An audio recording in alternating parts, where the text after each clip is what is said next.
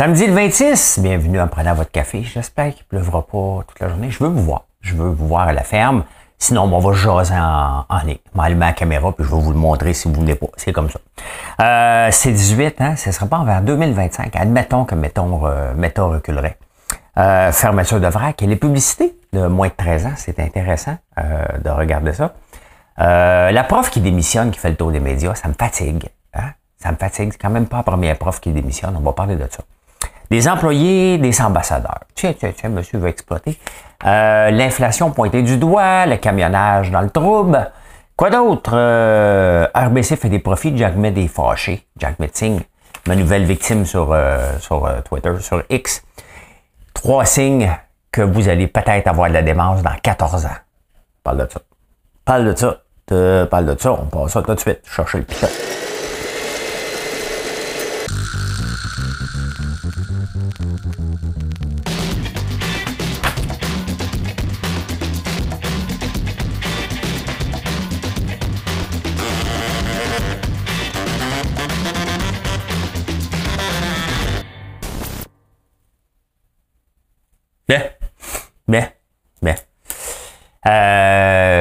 Je m'étais mis un objectif la semaine passée. Pas un objectif, mais puisque si la tendance se maintient.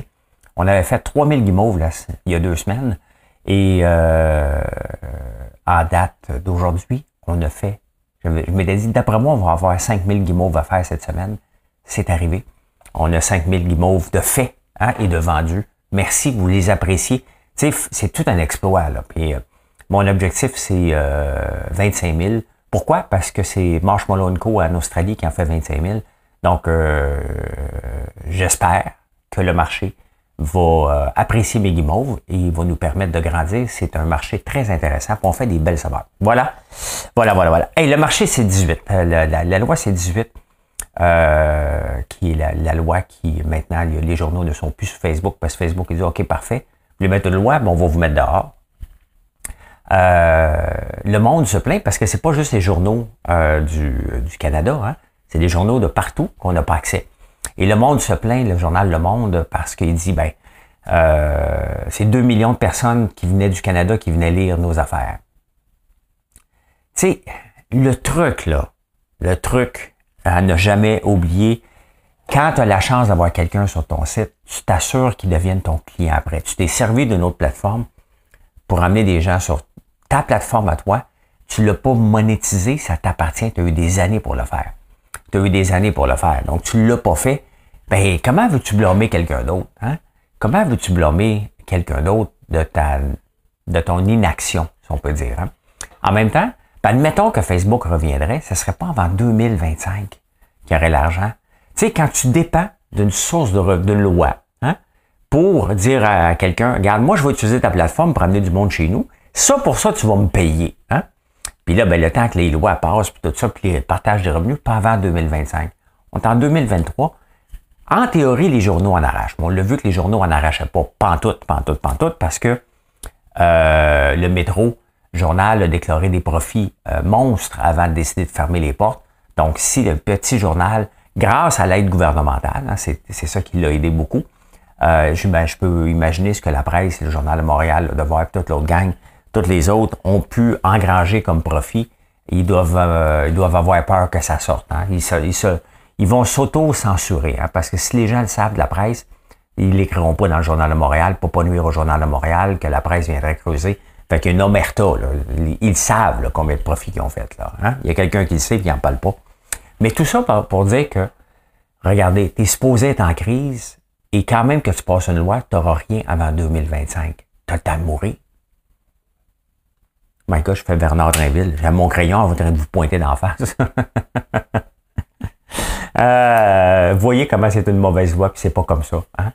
C'est pas comme ça. Ils nous ont offert du mauvais contenu, tout simplement. Je regardais encore la presse ce matin, plein d'articles du New York Times. Tu sais, à un moment donné, tu peux pas te déclarer que tu fais du journaliste quand tu fais juste traduire. Là. Moi, je suis abonné au New York Times. Je le paye, puis je le lis. Hein? Fermeture de vrac. Intéressant parce que c'était techniquement une chaîne qui s'adressait aux moins de 13 ans. Le problème, c'est comment tu la finances. How do you monetize this? Hein? C'est toujours ça. Comment tu le monétises si tu peux pas faire de pub aux jeunes de 13 ans. Donc, tu fais de la pub pour les parents, alors que c'est les jeunes qui l'écoutent. Vous voyez que le modèle d'affaires est pas bon. Le modèle d'affaires qui était bien entendu imposé par le CRTC, depuis 40 ans, on ne peut pas faire de la pub aux moins de 13 ans.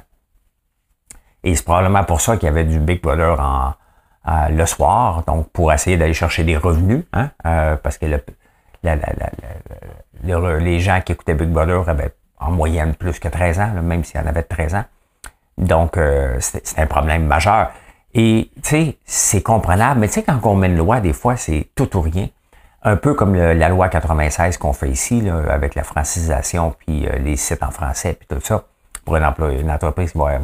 ça va grincer. 2025, là, avec la loi 96, là, ça va grincer des dents à tabarnouche. Ça arrive vite quand même. Hein? Mais quel est le problème, puis c'est ce que je disais, je pense, dans la presse, quel est le problème d'avoir une pub d'un jeune qui lit chez Renaud-Bré, hein, que Renaud-Bré fasse de la pub pour inciter les gens à venir acheter un livre, un jeune. Tu sais, on le voit que en 2023, il n'y a aucun problème avec ça. Hein. Ils sont déjà sollicités en étant sur les réseaux sociaux, même s'ils ne sont pas supposés être là avant 13 ans, ils le sont. Donc, quel est le mal d'avoir une pub dédiée aux enfants et non pas... C'est parce qu'avant, quand ils ont mis ça, c'était pour leur faire acheter des Barbie et des G.I. Joe. Là. On est ailleurs maintenant. Vrac n'aurait pas survécu comme la plupart des postes de télévision. Oh my God, je suis vieux, comme les chaînes. Des fois, je suis vieux. Je me maintiens jeune, j'ai une attitude jeune, mais j'ai des expressions. Un petit peu plus, j'appelle la commission des liqueurs. Quand je vais dire commission des liqueurs, je prends ma retraite. Après la SAQ, là. Les jeunes qui m'écoutent, ils disent de quoi qu'ils parlent, commission des liqueurs? Ça s'appelait comme ça avant la SAQ. Et l'inflation, hein? L'inflation, j'en parle tout le temps, régulièrement, presque à tous les jours, comme quoi c'est le problème. J'en ai reparlé hier sur X quand j'ai répondu à Jack Mincing. L'inflation a été causée par les gouvernements. Point final. Les banques centrales ont laissé aller les gouvernements parce qu'on était en mode pandémie, alors qu'ils auraient dû faire le job et dire, regarde, moi, c'est pas ma job, ça. Ma job, moi, c'est 2%. Ils ont laissé aller l'inflation. Regardez Biden avec son Inflation Reduction Act, hein, qui dépense sans compter des milliards et des milliards. Ben, regardez, il a mis 1 milliard, entre autres, pour aider les gens qui sont démunis pour manger. Hey, c'est parfait, là. T'sais, il a donné des food stamps, là, on n'a pas ça ici, là, mais des timbres pour aller acheter de la bouffe. Vous savez ce qui est arrivé? Hein? L'augmentation de la bouffe a augmenté de 15%. Faut pas blâmer les grandes bannières, là. C'est qu'il y a une pénurie de stock, tout simplement. Il y a 15%. La demande augmente d'un coup, comme ça, de 1 trilliard que tu mets dans le marché, en argent neuf pour que les gens se nourrissent. C'est parfait, c'est noble. Mais la façon que tu le mets crée une inflation monstre. L'inflation alimentaire de 15%, entre autres, ici et aux États-Unis, parce qu'on achète beaucoup nos produits, a été créée par Biden. Hein? Donc, tu sais, ils sont irresponsables. Ici, Trudeau aussi est irresponsable, tout simplement. Il a gardé des entreprises en vie. Et là, tout le système est en train de se replacer. Et c'est normal, hein? C'est carrément normal ce qu'on vit, mais tu sais, on a un taux de chômage tellement bas, il n'y a pas de panique à avoir du tout. Mais il y a des entreprises qui vont fermer, puis il y en a d'autres qui vont embaucher. Hein? Regardez, Walmart n'a pas eu de misère à embaucher des gens au marché central. Ils ont eu 3000 CV pour 100 postes, je pense, ou 300 postes. Donc, il y a de la disponibilité tout à coup, et c'est normal, c'est sain, et c'est ça qu'on veut, tout simplement. Hein? On s'en va au Québec.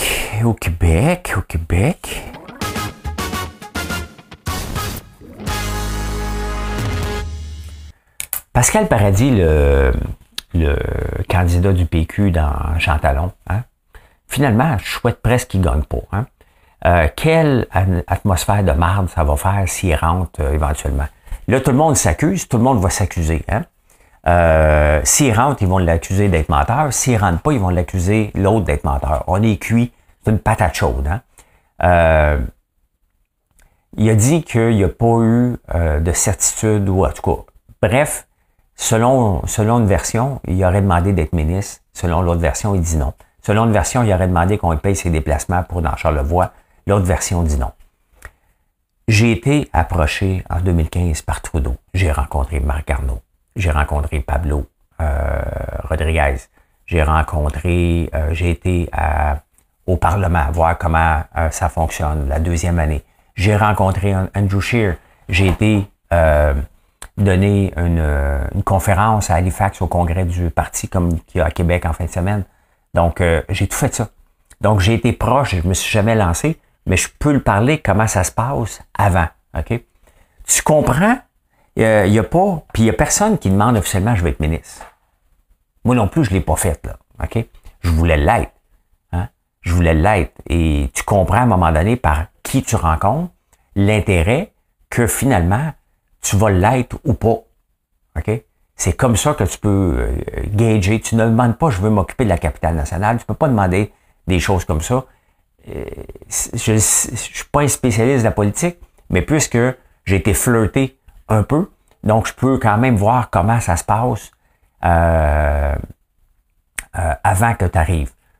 C'est bien évident que j'aurais été ministre dans les deux cas. OK? C'est bien évident. Après ça, est-ce que j'avais resté? C'est une autre affaire. Mais il n'y a pas de garantie. Il faut que tu sois capable de le juger par toi-même. Maintenant, je le cache pas, j'y aurais pas été si j'avais... j'y ai pas été pour d'autres raisons, parce que j'étais un père monoparental, mes enfants étaient jeunes, mais j'y aurais pas été si j'avais pas eu la certitude de mon feeling. C'est un feeling de dire, ouais, OK, je pense vraiment, parce qu'à un moment donné, on regarde tes compétences, on parle de tes compétences. Hein? On dit, regarde, il y a ça, puis là, on te fait rencontrer à peu près tout le monde. On ne te fait pas rencontrer tout le monde et perdre le temps de tout le monde si t'es pas une candidature qui a de l'allure. Hein? Donc, je me lance pas, je suis pas narcissique. Je fais juste vous dire, j'ai pas décidé de pas y aller. Donc, finalement, Paradis, il est mieux de pas gagner. J'ai hâte de voir, je l'ai peut-être manqué celle-là, là, mais je pense pas qu'on a vu le candidat ou la candidate de la CAQ, mais à suivre. Hein? Je pense pas qu'un futur candidat, on y aurait parlé que le troisième lien n'existe plus, n'aura pas lieu, parce qu'il était contre le troisième lien. Il y a trop de menteries dans tout ça pour que ce soit qu'il y ait une version qui est noire et blanche. Là. Il y en a deux qui mentent un petit peu. Hein? Parlant de mentir, hein? Notre Bernard, hein? Bernard est un menteur. Bernard Drainville, accuse-moi pas, envoie-moi pas de mise en demeure, Bernard, c'est parce que je lis ce que tu dis. Hein? Il manque pas. Hein? Hier, on en a parlé de 8500 profs. Il manque pas 8500 profs. Hein? Il manque 8500 postes à combler. Et des profs, regardez, dans Montérégie, il en manque que 7. Hein? Il y en avait à Laval, comment j'ai marqué, il y avait un autre chiffre à Laval qui en manquait pas beaucoup non plus, on n'a pas les chiffres de Montréal. Donc, il y a une différence entre un poste vacant, hein? Un poste vacant qu'on décide de plus combler parce qu'on est dans un monde syndical. Hein? Le monde syndical, un poste vacant, c'est un poste qui manque dans l'appareil gouvernemental, ce qui est peut-être pas tout le temps le cas. Hein? Parce qu'on peut pas abolir des postes. C'est assez rare. Donc, il y a quelqu'un qui revient pas, le poste est vacant. Ça veut pas dire qu'il est vide, ça veut pas dire qu'une classe qui est vide. Donc, Bernard, pour avoir de l'air brillant, pour dire « j'ai livré la marchandise », invente des chiffres, tout simplement. Il est très mauvais. Il est très, très, très mauvais, Bernard Drainville. Et si vous sortez la cassette que j'ai déjà dit, je l'avais dit qu'il était pas pour être bon. Parce que ça semble assez évident. Donc, il est pas le sauveur. C'était évident qu'il était pas pour l'être, là. Hein? C'est ça. C'est un menteur. Il a menti. Il a menti. C'est le mot d'ordre dans la politique. Hein. Ça a l'air, en tout cas, cette semaine à Québec, c'est les menteries. Une chose qui me fatigue, c'est la prof Audrey qui a démissionné, qui fait le tour des médias sociaux, de tous les médias, les journaux, pour comme quoi qu'elle a démissionné. Elle a le droit. C'est pas la première fois qu'on va voir une prof démissionner, là. Hein? C'est pas la première fois, c'est pas la dernière fois. Pour 1000 raisons, c'est pas juste le système. Si c'est le travail, c'est sûr qu'ils travaillent les profs. Mais les avocats qui m'écoutent en ce moment, là, ils doivent écouter ça et dire, mais moi, enfant, tabarnouche des heures que je facture pas non plus. Hein? Ils facturent aux clients, mais eux autres, ils facturent pas parce qu'ils veulent devenir associés. Les comptables, dans le temps des impôts, pensez-vous qu'ils font pas d'argent? Les agriculteurs, dans le temps des récoltes, pensez-vous qu'ils en font pas? Des heures supplémentaires qu'ils peuvent pas facturer? Dans tous les métiers, hein, on a des périodes de rush, des périodes où il faut qu'on s'implique. Les infirmières qui sont pognées à rester 2 chiffres, hein? On peut-tu faire la liste au complet? Des gens qui décident, finalement, c'est pas pour moi. Ça arrive. Audrey, la prof, surfe. Et elle a le droit. Hein? Elle fait du marketing. Elle est une créatrice de contenu. Donc, elle a quelque chose à vendre. J'ai été voir avant des collants. Je connais pas le marché des collants. Mais elle va être déçue de voir que pour créer du contenu, pour réussir dans le domaine du commerce en ligne et de vivre de ses réseaux sociaux, elle est mieux d'avoir été à côté, là, parce qu'elle va être déçue, puis elle va trouver qu'elle travaille fort. Là. Regardez, moi, je fais pas de pub. Okay? Donc, je me lève à 3h30 pour créer le show que vous écoutez en ce moment, en partant. Donc, il est déjà préparé la veille. Avant de me coucher, je l'enregistre pour 4h du matin, mais je prépare déjà celui du lendemain à partir de 3h30. Je crée du contenu sur tous les réseaux. Facebook, Instagram, X, Threads, quand je ne l'oublie pas, TikTok et YouTube. Hein, avec des shorts. On fait des cuisines. On fait du contenu entrepreneurial. Il y a Marilyn puis moi, on travaille à temps plein là-dessus, en plus de gérer l'entreprise. C'est une job. Les créateurs de contenu le disent aux autres mêmes, je suis à bout. Hein? Donc, tu sais, à un moment donné, faut relativiser tout ça. Elle était tannée de faire ça, elle a le droit. La job qu'elle faisait, c'était pas ça qu'elle voulait. Elle se sentait plus entrepreneur que professeur, elle a le droit. Mais c'est pas parce qu'elle le fait que tout le monde va le faire puis que c'est la merde dans le réseau non plus. Là. Hein? À force de dire que c'est de la merde, tout le monde va penser que les profs sont à bout de patience puis ils n'aiment pas le job. Moi, mon frère, il aime sa job, puis ma belle-sœur, elle aime sa job, là, il aime le job. Là. Donc, voilà. Hein? Voilà. Ça fait du bien de mettre une petite mise au clair des fois. Mise au point. Pas une mise au clair. Mise au point. Elle a le droit, là. By the way, c'est sa stratégie de marketing. Maintenant, il va falloir qu'elle dure ça pendant 20 ans. Hein? Parce que c'est ça. À moins qu'elle change après. Tant mieux si, honnêtement, je connais pas le marché des collants, mais tant mieux si ça marche, sincèrement. Qu'elle empoche, si ça fonctionne très bien, là. Hein? Des employés, des ambassadeurs. Hein? Le travail, l'impact du travail à la maison. En 2019, les employés connaissaient et adhéraient à la mission d'entreprise dans une proportion de 42%. 42%. On est en 2023 et ce pourcentage-là a tombé à 27. Donc 15% de 15 points de drop. Donc, les employés qui travaillent à la maison ne sentent pas de sentiment d'appartenance. Et ça, c'est terrible pour une entreprise. Hein? Une entreprise, son rôle, un entrepreneur, c'est de créer des ambassadeurs. Des ambassadeurs avec les clients, mais des ambassadeurs aussi parmi les employés. Hein? Il faut que tes employés soient fiers des produits. Il faut qu'ils soient fiers quand tu arrives le soir. Pas tous les soirs, ça se peut qu'ils soient fatigués, mais qu'ils puissent dire « Hey, j'aime ça ma job. » C'est à nous d'essayer de créer ce sentiment-là. Un employé veut 3 affaires. Reconnaissance, liberté, salaire. Le salaire, on règle ça en partant, puis une fois de temps en temps. Hein? Donc, si tu parles toujours de ton salaire, c'est souvent parce que la reconnaissance et la liberté ne sont pas au rendez-vous. Hein? Parce que quand vous arrivez à la maison le soir, vous allez vous faire dire « Puis, comment a été ta job aujourd'hui? » Ouf! Si au moins je t'ai bien payé. Hein? Donc, le salaire devient important si l'autre ne l'est pas.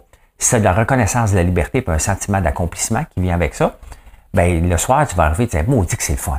J'ai fait ci, j'ai fait ça. » Tu vas parler de ta job. Faut pas que tu en parles trop, là, mais tu vas parler de ta job parce que c'est valorisant. Et c'est ça que le travail à la maison tue en ce moment. Vous faites un job. On vous donne des tâches, vous les faites. La seule affaire, vous ne vous déplacez pas. Mais la mission de l'entreprise, vers où l'entreprise s'en va, vous y participez pas. Donc, pourquoi vous pensez que les entrepreneurs, les entreprises veulent ramener du monde à tout prix en présentiel? Ben, c'est pour ça. La productivité, hier, j'ai parlé, qui est en baisse de 10% depuis que les gens travaillent à la maison. C'est pour ça aussi. Donc, on voit que faire un changement majeur en peine 4 ans, parce que ça prend du temps. Hein? Moi, quand j'ai commencé à travailler de la maison, je trouvais le temps long en tabarnouche. Hein? Quand j'ai pris ma retraite, là, j'ai fait comme « Oh boy, les journées sont longues, elles tournent en rond pour faire café, m'appeler. » Tu te rends compte que finalement, t'établir une routine, ça prend du temps. Ben c'est ça. On a eu un changement trop drastique qu'on est obligé d'avoir, mais qui a un impact majeur sur la productivité et le sentiment d'appartenance. Et c'est pour ça que les entreprises doivent changer ça au complet.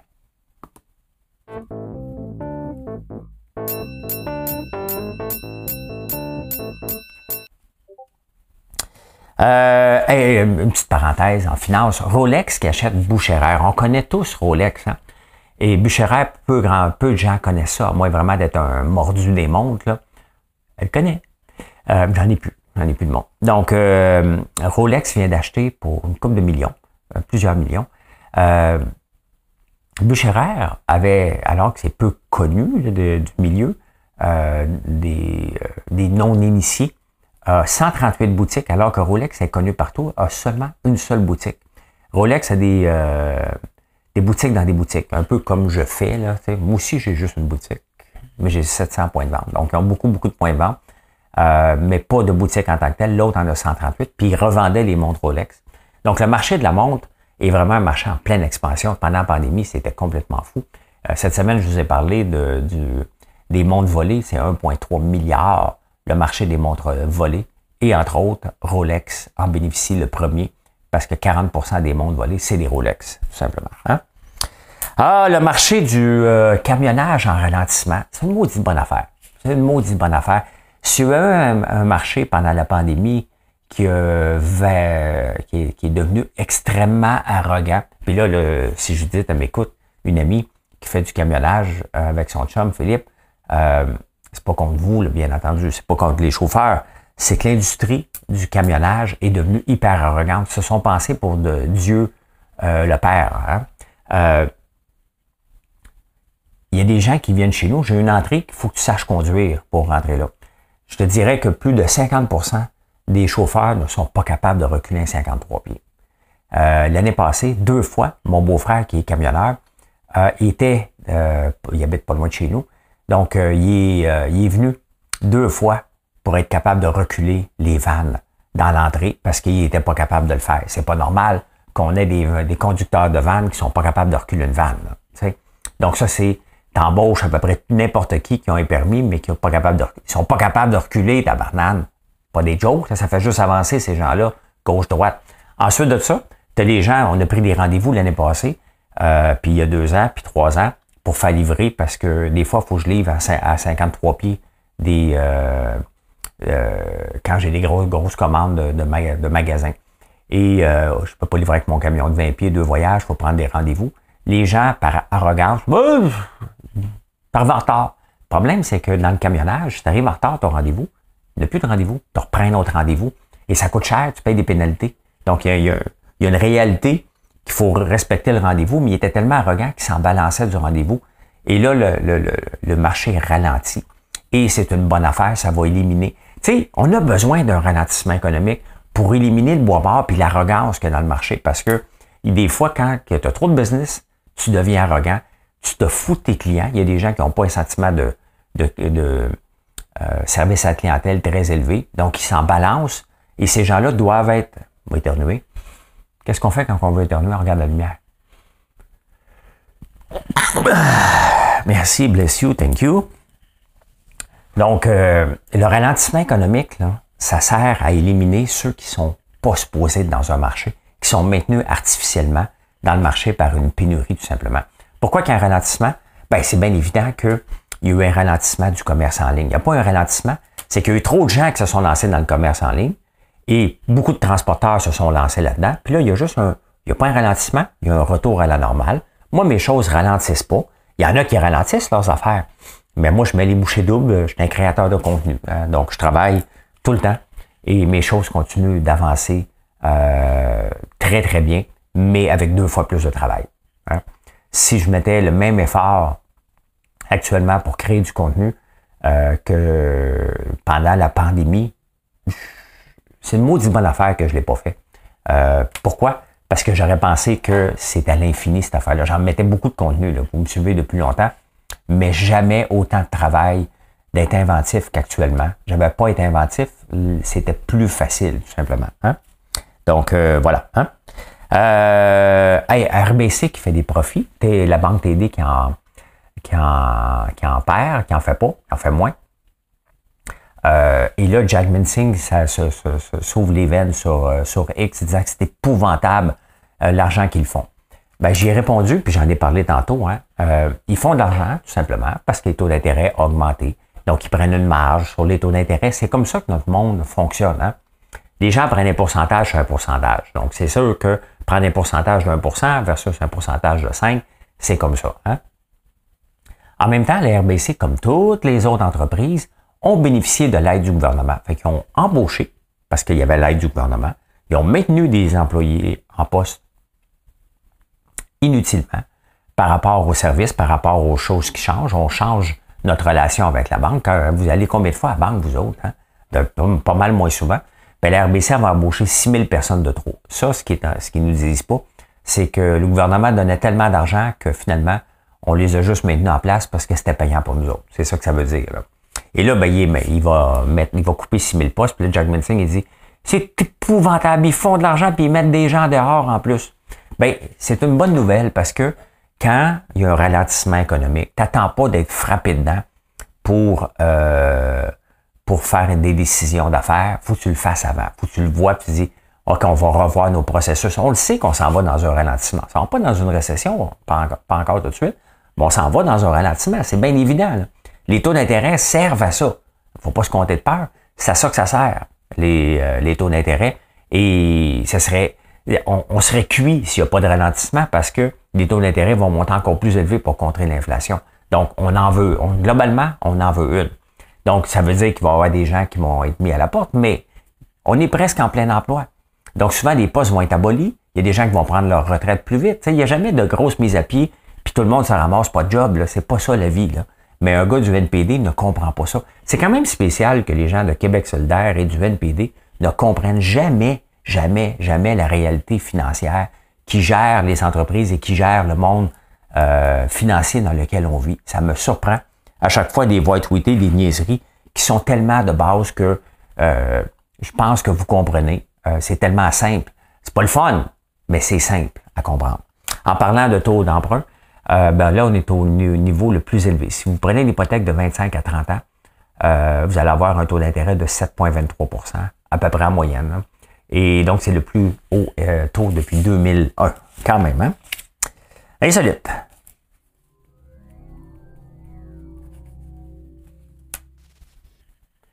Il y en a qui sont contents, il y en a qui sont pas contents. C'est fini les tapis rouges à la télé, hein? En tout cas au Canada. D'ailleurs, c'est tellement niaiseux. Là. On a voulu créer ici le modèle américain. Qui t'habille? Hein? Et toute la flafla, puis tout, vas-tu passer à la TV? Qui est un A, qui est un B, qui est un C? Toi, tu t'en vas à gauche, tu t'en vas à droite. C'est comme des portes pour le bétail. OK, toi, t'es un A, tu t'en vas là. Toi, t'es un C, tu t'en vas là. Moi, je passe de B plus à D moins sur les tapis rouges. Ça dépend du scandale que je viens de faire ou si j'arrive avec la Lamborghini ou si j'ai une nouvelle blonde. C'est comme ça. Mais là, j'en ai pas de nouvelles, mais à un moment donné, c'est parce que j'avais des portes tournantes. Hein? Donc, c'est fini, puis c'est une bonne affaire. Hein? Si ça a besoin d'exister, ça va exister sur le net. Il va y avoir un influenceur qui va être là, qui va le faire. Et c'est bien correct, parce qu'il va y avoir encore la parade là, pour rentrer. Là, ils vont se mettre beau. Il va y avoir un tapis rouge, mais il n'y aura pas de tapis rouge à la télévision. Là. Devant les postes de télévision. On a parlé des profs, mais savez-vous qu'en Europe, et c'est probablement le même chiffre ici ou très semblable, une infirmière sur 10 quitte, une infirmière sur 2 quitte la profession en moins de 10 ans. Donc, quand on voit une prof qui dit c'est épouvantable, ben, les infirmières, partout aussi, puis c'est comme ça dans à peu près tous les domaines. Hein? Les gens sortent de l'école, vont travailler, puis disent ouais, c'est pas tout à fait ça. Là. Pas ça que je voulais finalement. Hein? Donc, c'est quand même, le chiffre est énorme. 1 sur 2. 1 sur 2 quitte. Ben, c'est peut-être 1 sur 2, mais une infirmière. On dit tout le temps infirmière. Allez-vous avoir de la démence dans 14 ans, vous autres? Hein? Premier signe, est-ce que vous êtes un homme? Ah, moi, je suis un homme. J'aime les hommes parce que mes fils sont des hommes et j'aime mes fils. Donc, OK, parfait, je suis un homme. Est-ce que je vis seul? Ben, pas tout le temps. J'ai mes fils qui sont là, mais pas tout le temps. Donc, je suis à moitié correct. Est-ce que je fais de la haute pression? Ben non, je fais pas de la haute pression.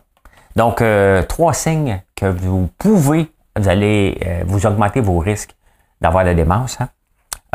Un homme vivant seul, haute pression, la démence nous guette si on ne fait pas attention à ça. Hein? Qu'est-ce qui fait baisser la haute pression? C'est pas médical ce que je vous dis, mais lisez là-dessus. Hein? L'ail noir fait baisser la haute pression. C'est excellent. Il y a une nouvelle étude que je vais vous parler probablement aujourd'hui sur l'ail noir qui aide aussi la santé cardiovasculaire. Donc, voilà. Hein?